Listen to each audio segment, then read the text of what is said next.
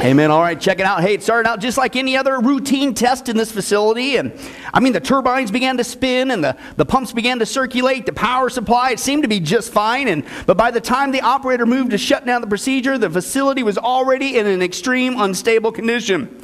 Soon steam rapidly began to be produced. That increased the pressure inside the unit. That detached a cover plate. That ruptured the fuel channels. That jammed the control rods, producing a series of explosions, instantly killing 2 people, spewing forth nuclear waste high into the atmosphere. But that was just the beginning. Soon the deadly gas killed 6 firemen, then another 22 people as it ascended 3 miles up into the air in a plume of smoke laden with deadly contaminants. It created this cloud that traveled northwest over Poland, then into Scandinavia, south on into Greece, spreading poison throughout Eastern Europe. In fact, it continued to blow eastward over the length of the Soviet Union. Even a small amount of it reached California. And even though some 220,000 people were evacuated, from nearly 2,700 square miles, the damage was done. 800,000 children needed medical treatment. Upwards to 200,000 people died. Land was destroyed for miles around. It caused birth defects in animals still to this day. And still to this day, there are massive spikes in thyroid disease, anemia, and cancer in people as well. It was the largest uncontrolled radioactive release into the environment ever recorded. It produced $358 billion worth of damage. It became the worst nuclear plant accident in all of modern history. The year was 1986. The disaster, of course, was Chernobyl. Turn to somebody and say, he's being kind to us again. I picked one that we all know. Okay, you should know that one. We all know about the disaster of Chernobyl, right? Oh, praise God, 3 of you. It's going to be a long day, folks. But anyway, that's right. No, we all know about that. And we can agree, hello, right? It was one of the worst disasters of all time, right? But folks, once again, you know the theme. What if I were to tell you I know a disaster that makes Chernobyl look like a hangnail? Okay?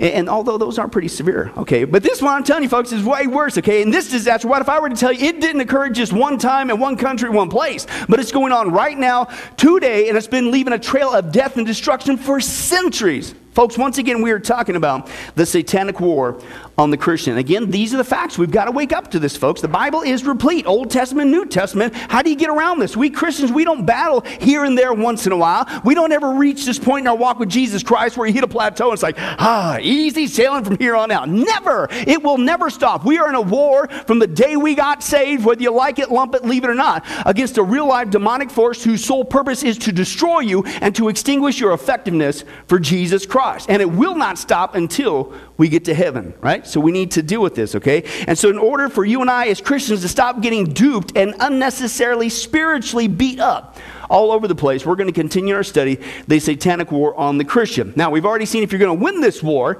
right? Because we got victory in Christ, amen? He's won. He's defeated the enemy. He's defeated. He whooped him on the cross. Okay, Jesus did to Satan. What do you got to do? The first thing you know, you need to know who your enemy is. Okay. The second thing we saw, what your enemy is like. The third thing, the tactic of your enemy. The fourth thing, the destruction of your enemy. The fifth thing, the temptation from your enemy. And the last 4 times we saw the fantastic news. Hello, the protection from the enemy. And what we've been seeing now in this final section is the good news that God has not left us hanging high and dry when it comes to dealing with the devil and demons, with spiritual warfare. Amen? Isn't that good news? Okay? And what we've been seeing is God has given us not just some protection, not just some weaponry, but his full-blown protection, amazing weaponry, and if we just do what he says to do with the provision he's given us, you cannot lose.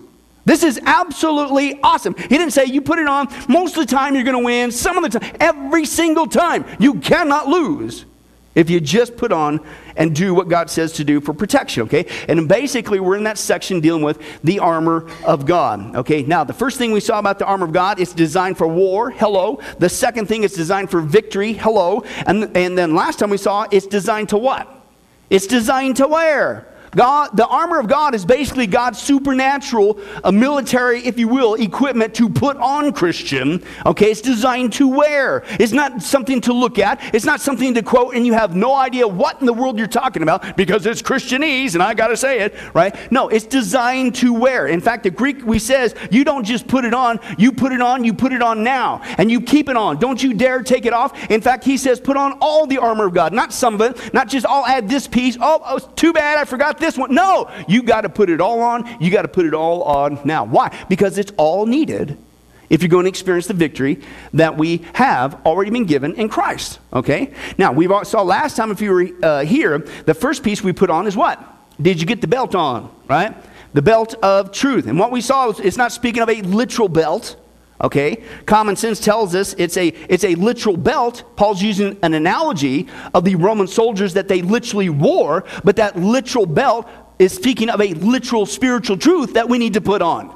And that, of course, again, was the Word of God. We need to put on the Word of God every single day. That's the first piece. Why? Because we saw when it comes to God's Word, it holds all things together. It keeps you from falling apart. It can only be put on by me. It indicates seriousness. It gives you incredible support, indicates readiness, and it's a place to hang your victories. You have got to, basically what Paul is saying, let's brush away the Christianese. Oh, sure thing, Pastor Billy, I put on the belt of truth. What's that? I don't know, but I put it on in my mind. I quoted the verse. What is he talking about? In essence, break it down. He's saying, Christian, every single day, you have got to be in the Word of God. Every single day. Why? Because without it, all those things are going to go in the reverse. You're going to start falling apart. You're going to lose the battle. You ain't going to have no victories to hang on your belt. Right? But the sad thing is, it doesn't have to be that way. Just get the belt on. Get into the Word of God, Christian, every single day. I can't do it for you. You can't do it for me. Get the belt on. Okay, now we're going to take a look at the second piece, and that is what he calls the breastplate of righteousness. And again, it's not just pick one and then put it on whenever you're convenient. I'll try this one today, maybe that one later. No, every single piece is needed. This is the second one there, the breastplate of righteousness, right? And so let's again turn to the Word of God and see what is he talking about, this breastplate of righteousness, because there's got to be something spiritual going on here, obviously, because how many guys got up today and you put on a literal breastplate? I mean, wouldn't that be cool? That's a guy thing, that's for sure. John, hey, John, have you picked a name yet, bro? Is it Grandpa John, Grandpa Jay, Meemaw, Peepaw, Weewaw? You know, they always make up names for you. Have you picked one yet?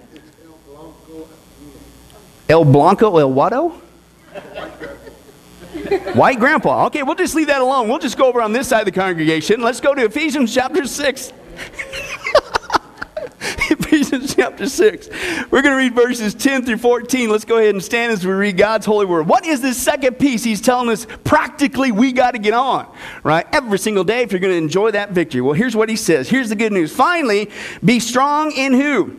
The Lord and his mighty power. Remember we saw that's just simply be that glow-in-the-dark saint, man. Stay close to the light, right? Get charged up in Jesus every day. Put on the full armor of God. Why? So that you can, not maybe, not might, take your stand against the devil's schemes. Why? Because here's the thing that's going on every day. Our struggle is not against flesh and blood. It's against the rulers, against the authorities, against the powers of this dark world, against the spiritual forces of evil in the heavenly realms. Therefore, put on the full armor of God, so that when, not if, the day of evil comes, you may be able to stand your ground, and after you've done everything to what? Stand. If only I knew how to do that. Well, he starts to break it down for you, right? Now what's he say? Stand firm then with, what was it last week? The belt of truth buckled around your waist. Again, he's meaning get into the Word of God. Number two, what do? You put on what? With the breastplate of righteousness in its place. You may be seated, okay? But again, here we see God's second piece of supernatural equipment that we need to put on if we're going to effectively struggle against the spiritual warfare that we're dealing with every single day, whether you like it, lump it, believe it or not, it's going on. This is that second piece, okay? This is what we need to have on, all the equipment. It's the second of the full array that we got to have on if we're going to experience that victory that Christ has already given to us. And it was simply called the breastplate of righteousness, right? And so again, that's the big question. What is the breastplate of righteousness? Anybody besides me and Mark wondering that question? Please, everybody raise your hand so I can at least feel somewhat encouraged as a... And you still resist, some of you. But anyway, that's right. Anyway, no, that's the question, right? Okay, breastplate of righteousness. What is the breastplate of righteousness? Because how many guys went to Walmart this week and said, excuse me, clerk, I've been looking all over this place, man. I've been left side, right side of Walmart. I even went down that crazy 13 aisle, right? And I almost got lost just in that aisle. Can you show me where the breastplate of righteousness is? How many guys did that? Are you serious? We'll talk later, right? No, we didn't do that. Why? Because so obviously you're dealing with something here. It's spiritual. So let's see if we can discover that out. Now, how do you do that? You do with biblical hermeneutics. You go to the scripture. The scripture defines scripture. So let's go back to the Roman soldier's uniform and weaponry, right? And see what he's referring to so that we can pull out the correct understanding of what is this breastplate of righteousness. What is this second piece, right? So let's take a look at what it is. And the first thing we're going to see about it is the breastplate protected from all different kind of angles. Not just the front. That's where some people get it wrong. But let's take a look at that. A Roman soldier's breastplate, as you can see here, was also known as the lorica segmentata, which comes from the Latin phrase armor in pieces, hence segment, right? It referred to the Roman equipment that acted as a body armor. It's kind of like today you'd wear the body armor the police that put on, right? Bulletproof vest. This is basically their version of that, okay? It was put together in segments or plates, again, hence segmentata. It covered the chest, soldiers. It was made up of 4 sections, 2 for the shoulders, right? And 2 for the torso. Notice it's not just the front, it's what? It's a wraparound. It's front and back, as well as the shoulders. Now, it was attached by means of these brass hooks. They were joined together, cinched up by leather laces. And the broad iron and steel strips were fastened internally together by leather straps or metal straps. And then they were arranged horizontally on the body, and they overlapped downwards, okay, in that downward fashion, as you can see there. It was also designed to be stored compactly, since it was in different sections, as you can see there, and it was designed in layers. It could kind of fold up. So it could be compact as well. Also, since the lorica segmata, it covered the shoulders and the chest in the front and the back, right? Again, all over, not just the front. It offered great protection from spears, missiles, swords, and knife piercings. In fact, modern replicas of this type of body armor, because that's really what it was, body armor was demonstrated. It was impenetrable to most direct hits and missile strikes. Just bounced right off. Very effective piece of early, basically, body armor is what's going on. And this is why when you're a Roman soldier, you need to make sure this is what you had on. You need to get your belt on, right? You better get your belt on because that held the rest of the equipment in place. But then you put this baby on because this thing protected basically your vital organs. This was the central piece to the Romans soldiers' armor. It protected this whole midsection. Okay, the whole midsection. And without this in place, man, you were toast in battle. It was just a matter of time, right? Because this is what protected this torso. This is where your vital organs are, right? This is where your heart is. This is where your lungs are. How many guys can verify that? With your heart and lungs hopefully working right now. Showing that you're not really mannequins. And I'm starting to wonder with the lack of participation, but we'll just move on. Okay, no, it protected the vital organs here, okay, is what it is. And now, why? Why was this so important? Because listen, it's common sense, right? You could take a hit in the arm, right? You could take a hit in the leg, but you get hit right here in your heart, your lungs, you're toast. This thing was the central piece of their armor. You better get this baby on. Right? The breastplate is what provided this internal care to the vital organs. This is what provided for that. Okay. Now, again, notice it wasn't just in the front. This is what I personally found cool as I was going through this. Okay. I think this is where a lot of people miss the point. Right. And notice I say it didn't just protect you. It protects you from what? All different kind of angles, okay? It has shoulder protection from the top, right? And it wasn't just on the front side of the torso, it was also on the back. Why? Because think about it, in warfare, listen, is that how it works in warfare? You're in there, especially when you picture yourself well, even modern day warfare, right? If you're a soldier and you're going into battle and here comes these guys, and what you do is right before you get there, and they're trying to stab you or something, whatever, or maybe even shoot you in modern warfare, all you got to do is go like this. You turn your back to them. And they stand there in front of you with their back, and they go, oh man, come on, this ain't fair. I can't stab you, I can't shoot you. Because I can only hit you from the front. It's not right. Would you turn around so I can kill you? Right? No, it doesn't work, right? No, that's what people, the breastplate covered the whole area. Why? Because listen, the enemy isn't just going to do that. So maybe there's not an opening in the front. They're going to what? They're going to come around, they're going to get you in the back. They can't get you there in the front and the back. They're going to try to get you from the top in the shoulder area. This is what this breastplate did. And that makes total common sense, right? When we understand spiritually what we're dealing with here. Does the enemy always come at you, obviously, head on? How many times have you heard me say this before? When spiritual warfare happens, it's not always obvious. He's not going to come flying through those stained glass windows and it's actual demons. I'm here to get you. We'd freak out and run. Right? That's a front assault. No! What's the enemy do? The Bible says he's cunning, he's wicked, he's evil. What? He's going to come around your back and get you. He's going to come from the top. He's going to look anywhere for a crack in this vital area, your heart. Right? And I don't have time to get into this, but the heart back in the day also meant the mind. Okay? So he's going to come at you in the mind, the heart. He's anywhere you can find a crack. And that's what Paul is saying. We better get this baby on. This thing provided protection, not just from a frontal assault, backwards, top, you name it. This thing kept you covered your vital areas, okay? This is what we says. The enemy will sneak around. He'll look for any crack he can get into just so he can stab us with his unrighteousness. Now, see, that's the key phrase there. Now, it's not just a breastplate. It's not just for protection. It's the breastplate of what? Righteousness. Now let's begin to decipher what practically is he telling us to put around ourselves, top and bottom, protecting us front and back.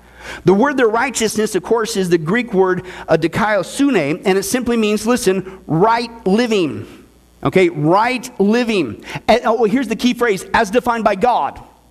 Right? Not as defined by society, they got their own version. Not as defined by your friends or the peer pressure or social media. What is defined by God? That's the key phrase there, righteousness. It meant integrity. It meant virtue. It meant, listen, purity of life, i.e. a holy character. Right? So essence, what Paul is saying, every single day, Christian. Listen, what was the belt? Let's break it down. The belt was put on the Word of God. Get into the Bible every single day. That's the first practical step. The second one, Christian, you need to get up every day and be committed. By the Spirit of God, my focus today is I'm going to be totally covered with holy living. Do you get it? Holy living. Why? Because what does the enemy do? It's no wonder it's called righteousness, because what does the enemy do when he comes at you? He comes and he encourages us to be faithful to Jesus.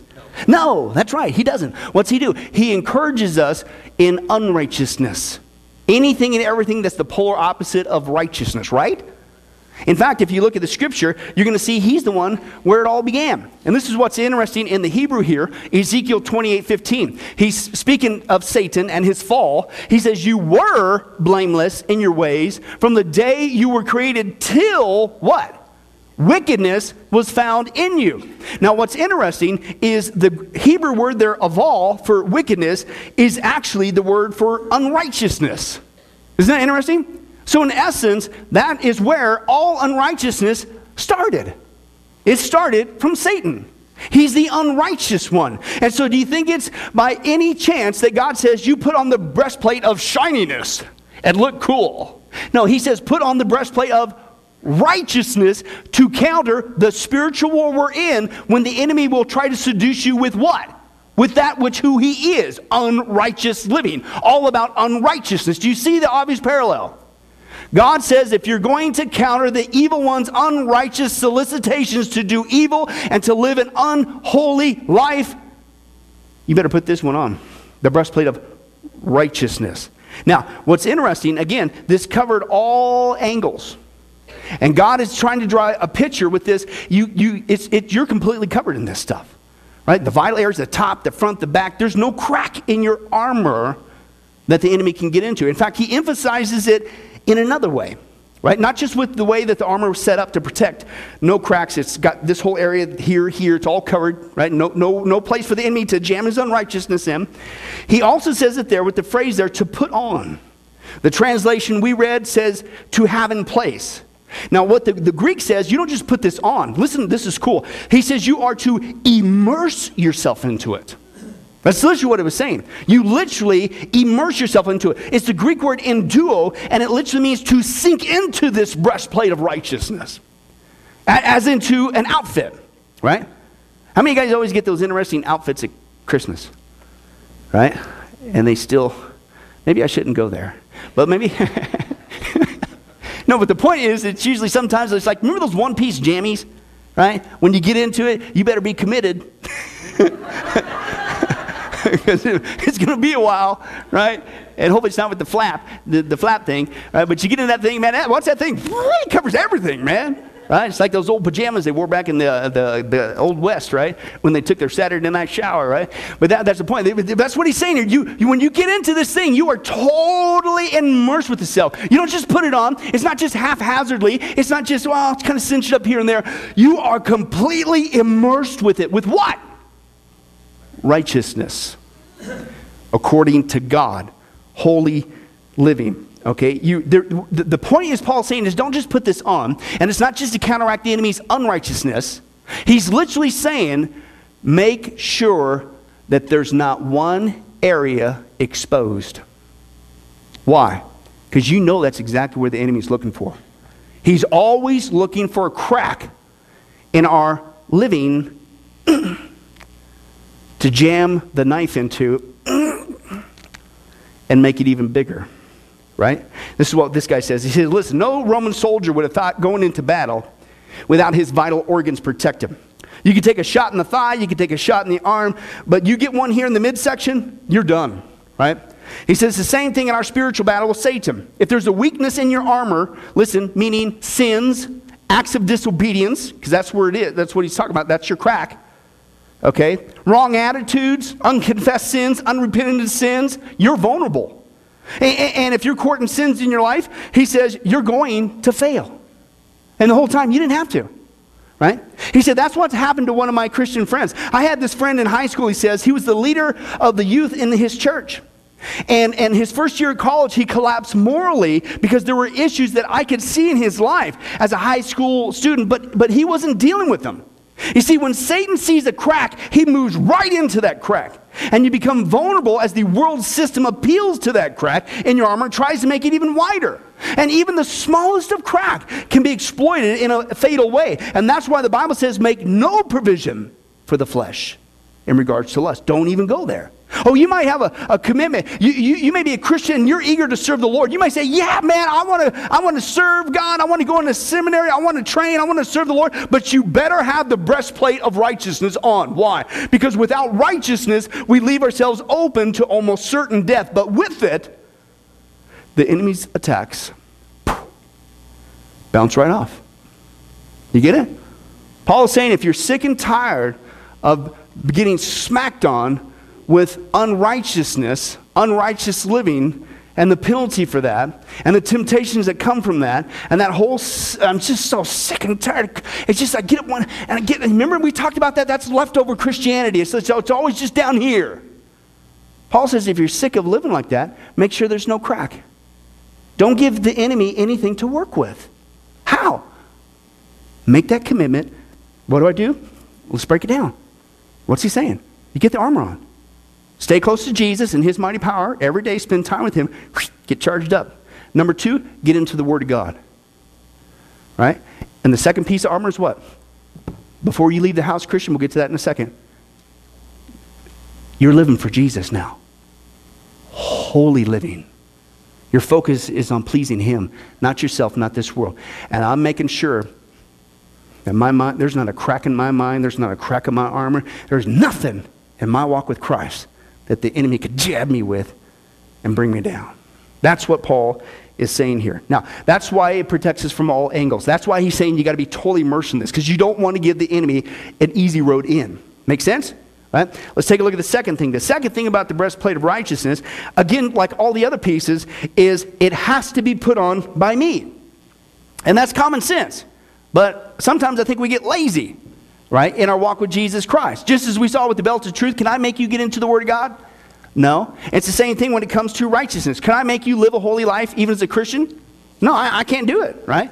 The Greek actually says, having clothed yourself with the breastplate of righteousness, okay? Having clothed yourself, right? I can't do it for you. You can't do it for me. You can't go hire somebody, right? You can't have Siri remind you and say, hey, don't forget today, you need to live a... I guess that beats a sharp stick in the eye, but listen, it's a heart response. And I can't govern your heart. I wish I could. I wish I could govern my own heart. But listen, it's a choice you have to make.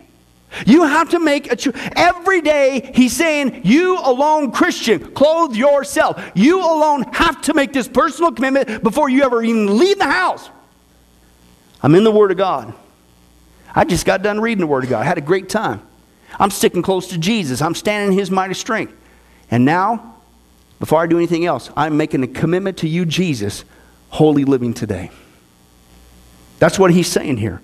Okay? Now, some people disagree on what this righteousness represents that we are to put on. Right? I'm going to give you the two basic options. Okay? There's another third if you wanted to call it self-righteousness, but obviously that's a sin, so obviously that's not something that obviously Paul would be recommending. But let me give you what a lot of people think it is, and then I'm going to give you what I think it is. Okay? The first option is what's called positional or imputed righteousness. Right? Now, this is referring to the righteousness that's given to us in Christ, okay, when we get saved. Okay, and is attributed to our account. It's an accounting term with Jesus' death on the cross. The imputed righteousness of Christ. Let's take a look at this verse. 2 Corinthians 5:21. God made him, Jesus, who had no sin, to what? To be sin for us. So that in him, Jesus, we might become the what? The righteousness of God. This is basically what's called the imputed righteousness of Christ. We are made righteous. We don't earn our way to God, right? Because we can't, right? Because what's the Bible say? All of our righteousness is as what? Filthy rags. We saw in the Hebrew, what's that mean? It's a menstrual rag. You're basically saying, I'm going to produce my own blood and throw it at the throne of God. That's my ticket to heaven. Don't do that.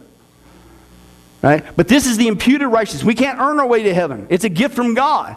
Right? He gives it to us. It's the righteousness of Christ. Now, basically, again, it's an accounting. We've talked about this before, mainly on Wednesday nights. It's an accounting term. It's basically God's divine ledger. Now, if you're not paying attention to anything, and if you're feeling down the dumps, pay attention to this. This should make your day, and if it doesn't, something's wrong with you. Right? Basically, if you could look at this as an accounting ledger. How many guys love accounting?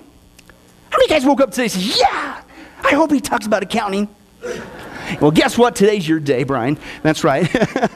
So basically what's going on here is basically God, and this is a positional truth, the imputed righteousness of Christ, that God takes all of our unrighteousness, our rottenness, our sins, and at the moment of salvation, and places them on the cross with Christ.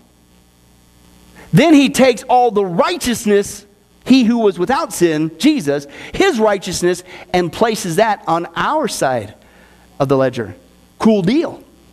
You better be. It's cool. And that's why our salvation is eternally secure, because it's not based on my righteousness. Oh, no, contraire. For those of you hooked on bad French, right? It's based on the righteousness of Christ, right? That's why I'm eternally secure. And so some people say, well, maybe that's what God's talking about here. Maybe that's what Paul is saying. You need to put on and understand the imputed righteousness of Christ that keeps us eternally secure. Well, that's good, but I don't think that's what he's talking about. Okay, and I'll get to that in just a second. Okay, but I do think, and I will say this, I do think understanding the imputed righteousness of Christ, okay, is something that does come in handy when you fail to put on the breastplate of righteousness. In other words, when you fail in your own desire to get up and you're supposed to live a holy life. Let me share it with you like this. One guy, he puts it this way. He says, the only reason why the only reason why I stand righteous before God is because of Christ's righteousness imputed on my account. Amen? His righteousness will never fail. Regardless of the duration or the intensity of the battle, the righteousness of Christ will always prevail. So, unfortunately, if you don't put on the breastplate of righteousness, practical holy living, here's what you do. Satan, he comes at you and he says, look at you, Christian. Look at you. How you exploded in anger. Look at how you lied to cover your tracks. Look at how you lusted after that person. Some Christian you are. So how do you answer those charges? Simple, he says. You answer by implying the imputed righteousness of Christ. And you simply say something like this. You're right, Satan. I did just sin, but my eternal life does not depend on my sinless behavior, my righteousness, my perfect track record. I am trusting in the blood of Jesus Christ, and it's his righteousness that's accredited to my account. Take it up with him. Amen. That's the imputed righteousness of Jesus Christ. Not condoning sin, but we're going to blow it. We're not always going to put on that breastplate like we should. But the imputed righteousness, boy, does that come in handy, amen? Right? Okay, so I think that comes in handy, but I don't think that's what Paul's talking about. That was your option number one, okay? The second option that he talks about is practical righteousness, and that's what I've been alluding to. And the reason why I say that is because righteousness, the imputed righteousness of Christ, is something that's given to me, right? That's given to me when I get saved. That's a gift. I can't earn it, right? But what we see here is the breastplate of righteousness is something we put on. You see the difference there? And so that's why I lend more to those who believe that he's talking about putting on a practical righteousness, okay? Basically, daily, holy living. And you're thinking, well, why? Well, because it's simply called the process of Christian maturity, right? The Bible says that when we start out, when we first get saved, we're what? Babes. And as babes, you crave the newborn milk and you grow up. How many guys are glad that, speaking of babies, I would verify that John's daughter could really agree with this statement too. But recently, circumstances, that when children are born, they're not born adult-sized. Folk, think she would agree? Yes, she would. That's common sense, right? Right? So they come out with babies. But the neat thing about babies is it's like a plant, right? You feed it and you water it and miracle grow or something. It just grows, right? Right? So the Bible says as Christians, when we start out, we don't start out as adults, because we all know the moment we got saved, we lived perfectly from then on. If you believe that, we'll be talking later. Okay, no, right? No, so we start out as babies. But guess what? Babies don't stay babies forever. Right? You feed them, you grow, they get nourished, they make some stinkies, you change the diaper, right? You teach them how to walk, they get there, but eventually they start moving and getting there and they grow and they become adults.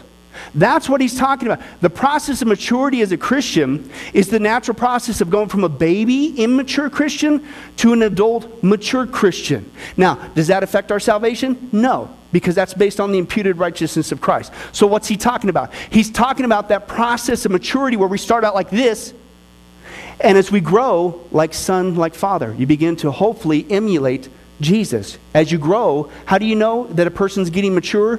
I don't care how many years you've been saved. The end result is, how much do you look like, act like, speak like, behave like Jesus? That's the acid test, right?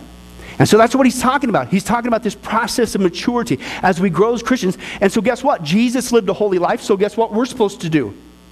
You go from a baby and you grow up into a holy life, right? And that over time, not that we become sinless, because we won't, but hopefully over time as you grow up, you sin less, right? That there, in the beginning, you didn't know any better because you were a baby.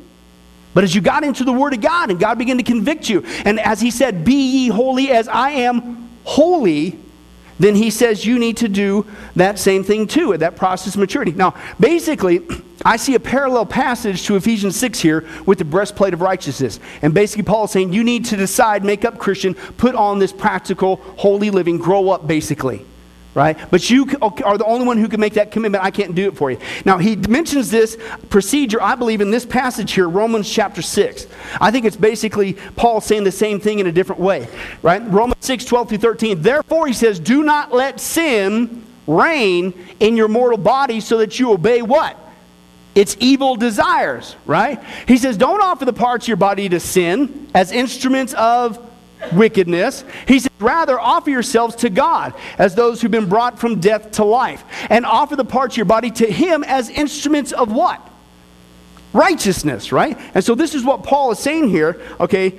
It's really kind of cool in the Greek. The word there, instruments, which says don't offer the members of your body as instruments of wickedness, but offer it as an instrument of righteousness. The word there for instruments in the Greek is hoplon.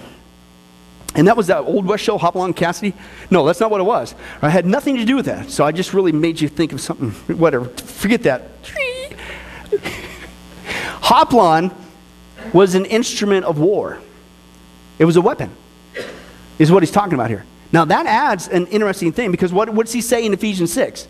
It's a spiritual battle. We're putting on armor. And Paul says, listen, our bodies in essence are hoplons. Our bodies, listen Christian, are instruments of warfare. Did you know that?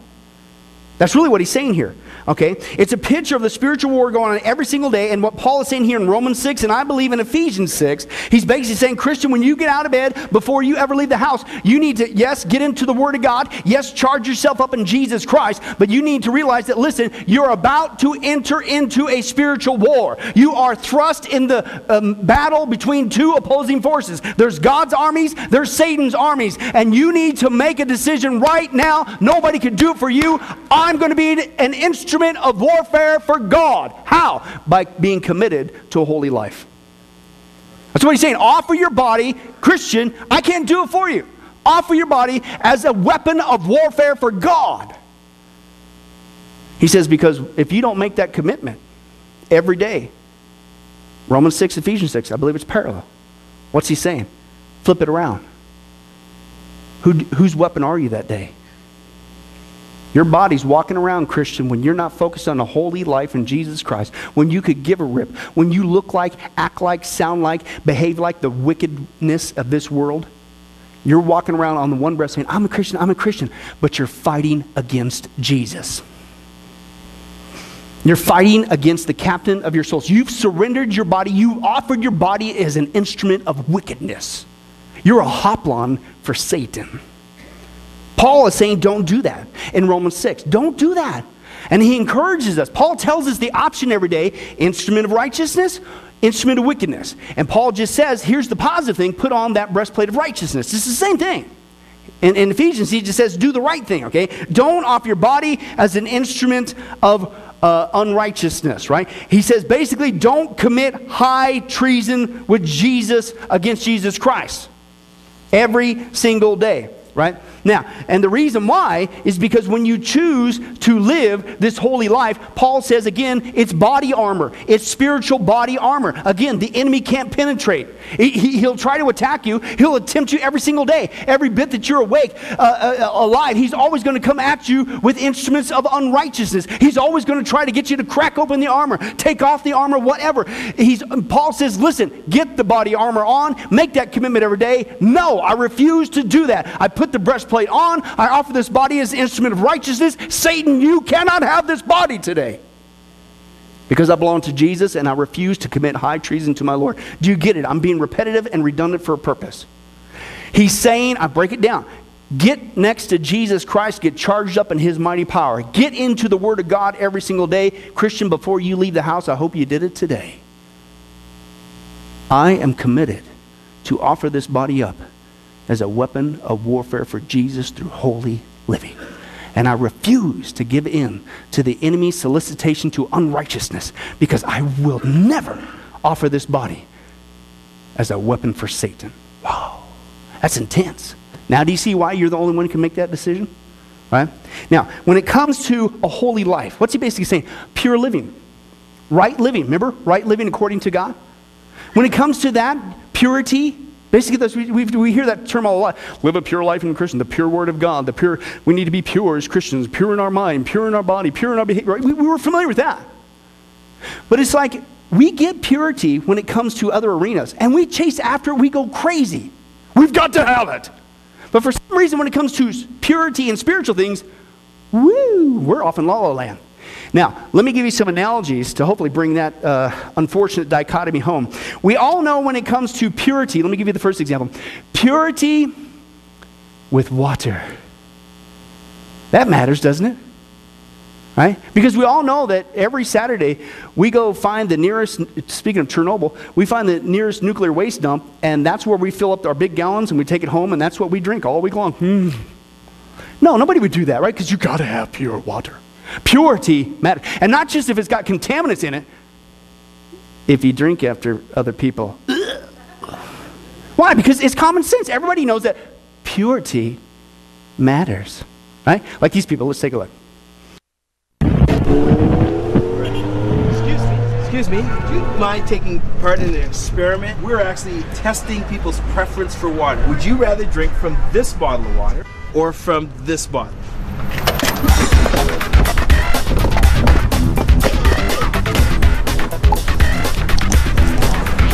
That one. Well, there's 6 mouths on it right now. Which one would you rather drink from? This one or this one? Sure, this one? Why? Because I don't know where their mouths be. Well, I don't know. This one looked pretty good. Everybody seemed to like it. I'm sure they did, man, but I'll go with that. You know what? I think I have good authority. Only one of those people is really sick. What about if I give you $5 to drink from this one? $5? $5. No. How about if I give you $5 to drink from this one? No. No? This one? No, thank you. I think I still want that one. How about $10? $10 to drink out of this one. $10? Yeah. You sure? Yeah. $10? No. $10 wouldn't do it. No. $5. $10? No thanks, dude. You want the pure one? Oh, yeah. All right, here you go. Oh, thank you. All right. How many guys can agree purity matters? Common sense, right? Anybody want to drink after 10 different mouths have been on the thing? Right? That's common sense, right? You don't know where they've been from. You know, disease or who knows what they could have had chicken that morning.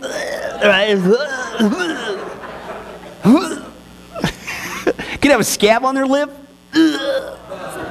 Hey, speaking of which, I'm not making this up. Hopefully this works with the sermon, John. I was speaking in Colorado Springs a couple years ago, and we took one of the interns with it, Robert and Carly, and they went with us on that trip. And after I got done speaking, we were at this restaurant and eating, and of course afterwards got dessert and what have you.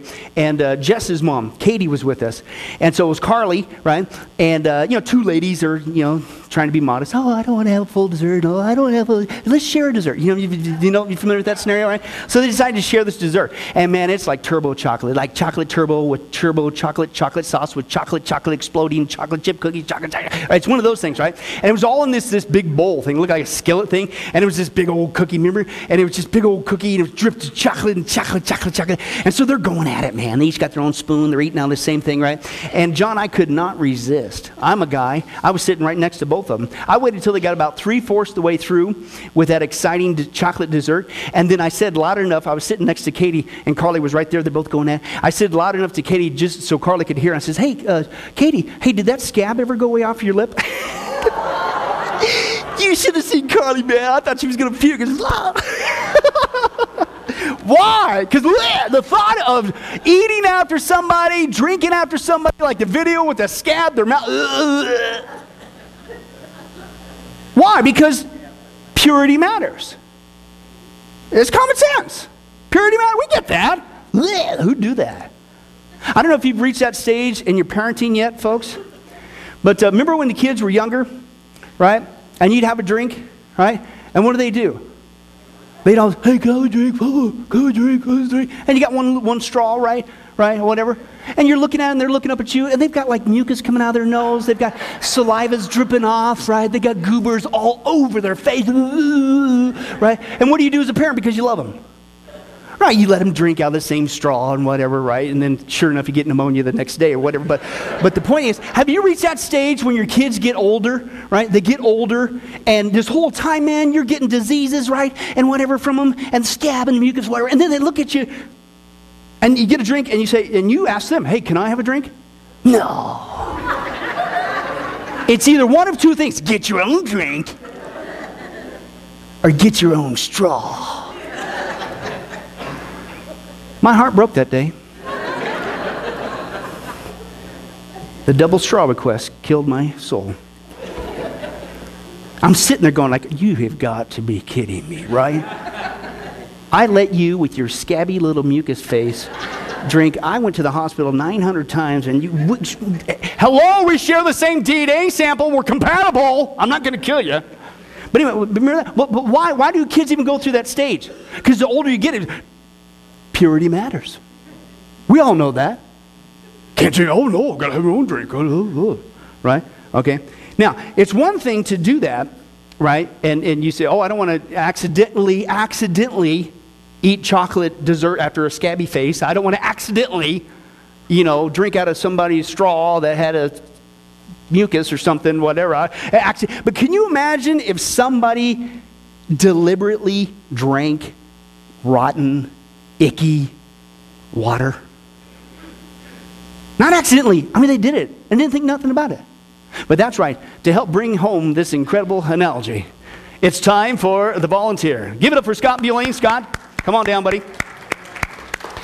And we got several visitors here today. If I miss you, I'm sorry. I just ran into a few of you. We've got some folks from Michigan today. Hey, glad to have you here. Folks here in Las Vegas. Scott and his family, Deb and Aiden, they're from Florida. Now, his last name is Bueling, which I think is like Hebrew for, that's what you get for showing up on Analogy Day. So, is that correct or something, Scott? Hey, but just a good guy, he runs our social media accounts, doing a lot of transcribing for the books on Wednesday night studies and stuff, so part of the ministry. So I'm glad that he's finally get to meet us. So, thank you for your help. But Scott's going to help us out, right? Can you imagine if somebody purposely put stuff in the water, not accidentally, right, with the straw thing, but I'm going to start off with what? Purified water, right? Because if you drink tap water, Oh, by the way, did you know we spend $16 billion a year on purified water? 2,000 times more than tap water. Because why? I can't have tap water. I'll die. I'll grow a third eye. Ugh. So again, purity matters. So I'm using it. Right? Now, we got 2 vessels here, as you can see. And you can see nice and pure there. In fact, how many guys would say, hey, I would drink out of either one of those glasses? Anybody? Anybody? You feel that way? Okay. In fact, our exciting volunteer, Scott, why don't you go ahead and drink on that one? Just show it's really good. It's pure. It's healthy for you. Give it up for Scott. He's doing extremely well, right, with the analogy there. And but you can see the 2 glasses there. It's got clear, pristine, non-scabby, no mucus water there. It's healthy, right, because purity matters and stuff. And it'd be great. Okay, but what if all of a sudden Scott decides to put in that other one that he didn't drink? He decides to put in relish of rotten actions. So go ahead, Scott, there, and just good. I don't know. We won't talk about that yet. Ooh, that's pretty gross. Okay, yeah, a little bit more. You've been really rotten lately.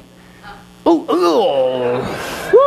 wow. All right, and that wasn't it. Scott, on top of that, he spent a whole afternoon putting in TV Tabasco sauce. Go ahead, yeah. And look, it's guaranteed to set your lusts on fire, man. Just in that TV set. Look at that. Oh, there you go. Yeah, you've been watching a lot lately. Go ahead. There you go. Wow, look at that. I tell you what. And then not only that, Scott, woo, he put in, I'm telling you what, mustard of dirty mouth. I mean, can you believe that? Like, you're supposed to be a Christian. What's going on, dude? He's got there and oh, dude, that looks like a tapeworm. Oh, yuck. Oh, and that's right. Last but not least, you can see there's one more container there. Scott, on top of all that, on purpose, not by accident, he just went to town with mayonnaise of mean behavior. Can you believe that? Mayonnaise of mean behavior. Yeah, and oh, wow. That's bad. Now, folks, you guys can see that, and we got it backed up, but how many guys would like to drink out of that? Right? No, why? Because what? Purity matters, that's right. In fact, Scott's going to take a drink right now. He's going to demonstrate. I'm just kidding, dude. I did the same thing to Carly. Don't worry about it. Go ahead. Give it up for Scott. Hey! Right? Now that's common sense, right? But this is in essence what Paul is saying every single day. This is the choice. He's saying, listen, there is a choice. Because he's saying in essence, everyday Christian, you need to do the right thing. You need to put on hold and make sure your life is filled with Christ. Purity, holy living. That's what he's saying. And it's great. It's great to drink, no problem. He says, but listen, when every day you admit your life is going to become something putrid, something gross. And you need to say, no, I will not offer this body as an instrument of wickedness. I will offer it as an instrument of righteousness. Do you understand what he's saying? And he said, listen, we know this, purity matters. But why would you purposely do this? And then you wonder and expect things to go great in your walk with Jesus? You wonder why sometimes, you wonder if the way you're living, Christian, your walk with Christ makes him want to vomit? You wonder why spiritually, I just feel sick all the time spiritually. I just don't have the strength. I don't have the stamina. What's wrong with my walk with Jesus Christ? What's going on? You wonder why it's like people are looking at you like, you're a Christian? What choice did you make when you got out of bed? In fact, James says the same thing, folks. James 1:27, right? It's not just Paul. He says this, religion that God our Father accepts as pure and faultless is this, to look after orphans and widows in their distress, to keep oneself from what? From being polluted from the world. In other words, why in the world, even James gets in on this. Why would you purposely, Christian, allow yourself, your body to be polluted by the world? Why would you purposely get up and give a rip about the sinful junk that you're putting in your body and you actually think it's not going to affect you? We all know that if a person did suck down pollution, what's that going to do to you physically? Oh, maybe you won't get the effects right away, but it's going to kill you. It will harm you. That's common sense. Purity matters. Then why would you do that every single day as a Christian and not give a rip about guarding putting the breastplate on. None of that's getting in my vessel. I got this cinched up all day long, man. You ain't getting me. None of that's getting inside my vital organs. Do you see what he's saying? Is that about as practical as we can get? I want to make sure that we get this, okay? Purity matters, okay? We wig out when it comes to water. We spend $16 billion on it. But should we not be even more dedicated to the living water that refreshes our soul? Because without this commitment, things are never going to go right in your walk with Christ.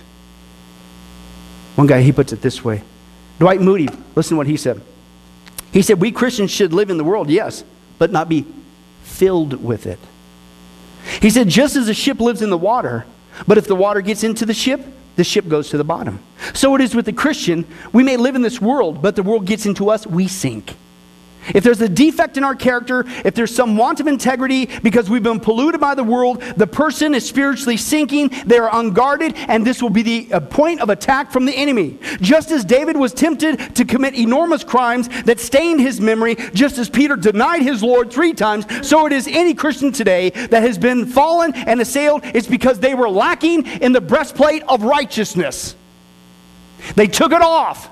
They purposely allowed a crack to appear. They gave easy access to the enemy. Having the breastplate of righteousness is the only hope. The more righteous we are in character, the harder it is for Satan to tempt us and wound our spirits. This was the integrity of Job, and in a higher sense with Jesus, that saved them from the temptation of the devil. And so it is true today. Christian, you will not be able to successfully maneuver the temptations of unrighteousness without the breastplate of righteousness in place. And he says, listen, and if you don't take this serious, and if you don't make this commitment every day, you will lose. He says, well, what will you lose? He says, you're going to lose, number one, your joy. He said, I'll promise you that. If you do not live a righteous life, God will withhold from you his blessings, no obedience, no joy. The reason why Christians are so sad so often, the reason why they got so much sorrow in their lives, is not because they necessarily need some sort of psychological counseling for some relational problem. It's a lack of personal holiness. That's the bottom line. The church today has pretty much ignored this, and we've substituted personal holiness and holy living with programs, seminars, and counseling. He said, listen, if you've got problems in your life, the first place you need to look is your own holiness. If you got problems in your marriage, that's the first place to look. I'll guarantee you right now, if you're not living a holy life, you're going to have problems because God is withholding his blessing. David knew it. David knew it.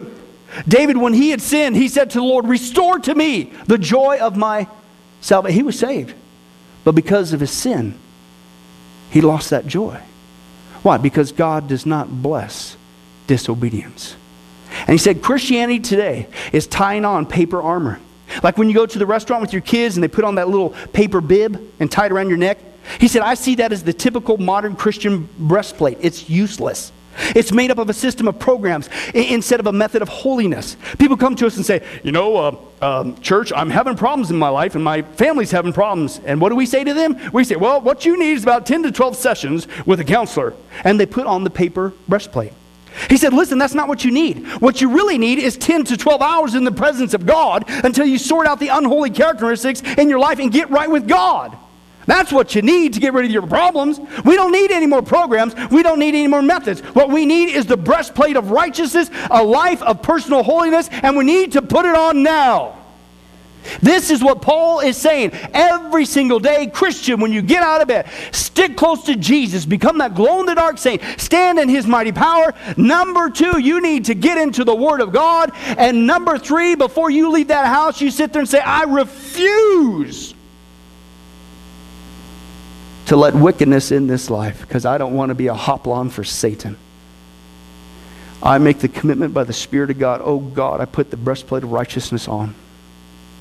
I am committed to holy living today. That I would be a holy, godly example for you, and that I would not leave myself open to the unrighteous one who wants to destroy my walk with you. And God says, if you do that, Christian, and the other armor that we're going to get to, Lord willing, you will be able to stand every single time no matter what the enemy throws your way. And dare I say, you're going to have some joy. And not saying it'll be perfect, but I'll guarantee a whole bunch of your problems are going to go away. Choose to put the breastplate of righteousness on now. Amen? Well, hi, this is Billy Crone of Get a Life Ministries, and I hope you enjoyed today's study. But in closing, let me ask you one final question. Are you sure that if you were to die today that you go to heaven and not hell? Now, before you answer that, let me share with you a couple things that the Bible says. The Bible says that God is holy and that we are not. And the wages of our sin or unholiness is death. We don't deserve to go to heaven when we die. We deserve to go down. We deserve to go to hell. Now, to make matters worse, we don't even want to admit this problem that we have, that we're separated from God not only now, but we're going to be separated from Him for all eternity in a place called hell. We don't even want to admit that. So, once again, out of love, God gives us what's called the Ten Commandments. The Ten Commandments were God's x-ray, if you will, divine x-ray to get us to admit the problem that we have inside that's separating us from Him. Let's take a look at a few of those, of God's divine x-ray. For instance, if you think that you're worthy on your own, you don't need a Savior, you're going to get to heaven all by yourself, then let's take a look at God's test there. The Ten Commandments. The ninth one says, you shall not bear false witness. That means lying. How many of you have ever told a lie before? Raise your hand. Okay? If you didn't raise your hand, you just told one. But folks, we've all done that. That makes us a liar. The Ten Commandments, God's x-ray, showing us that we have sin that's separating us from Him. We're not holy and perfect like Him. The fifth commandment says this, you shall not steal. Don't ever once take anything without permission. How many of you have ever done that? Well, if we're not going to tell another lie, we should all admit that as well. Well, that makes us a thief now. The Bible says that God is so holy, even His name is holy. And that's why the Ten Commandments says you shall not use the Lord's name in vain.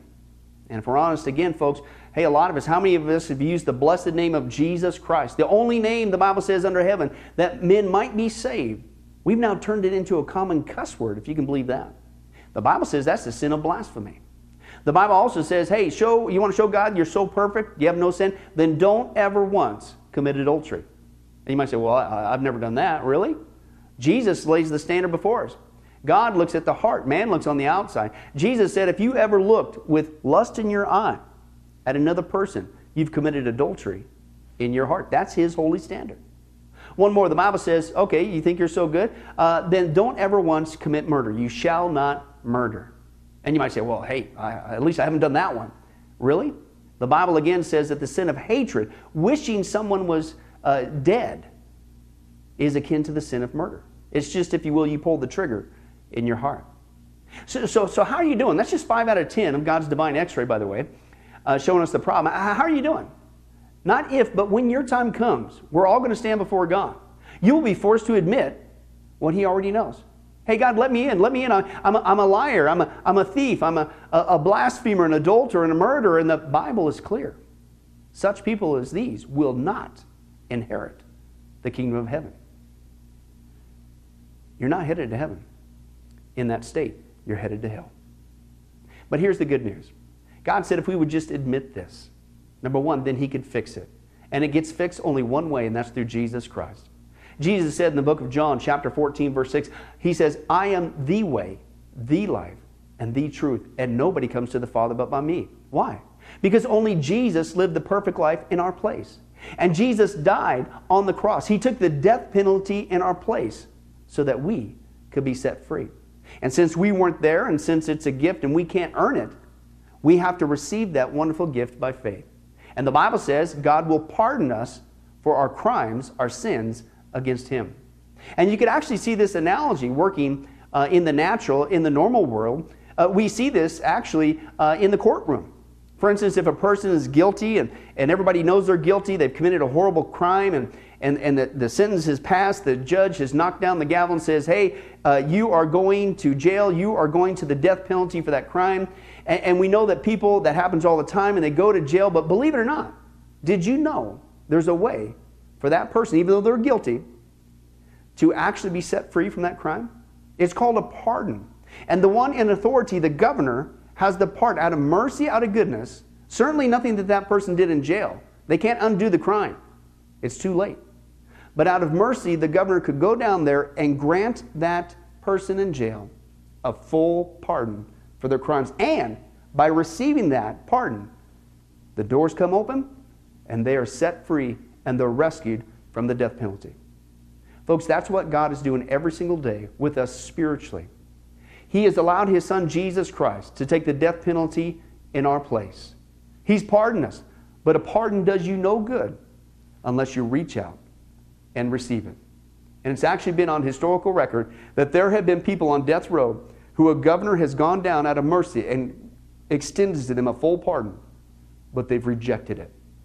And by their own doing, they went to the death penalty. Folks, don't make that same mistake for all eternity. God loves you. He's willing to forgive you of anything and everything you've ever done. All of it. Even the sins we don't even know about. He wants to pardon you and forgive you, but you must receive that by faith today. The Bible says if you believe in the Lord Jesus Christ, if you call upon His name, ask Him to forgive you of all your sins, believe in your heart that God raised Him from the grave, you will be saved. Please do that now. Please do that today, because tomorrow may be too late. Well, this has been Billy Crone of Get a Life Ministries. Again, thank you for joining us. If there's anything that you need, if you have any questions, please don't hesitate to contact us. Our information and number and things will pop up here on the screen here shortly. And remember, I hope to see you in heaven. God bless.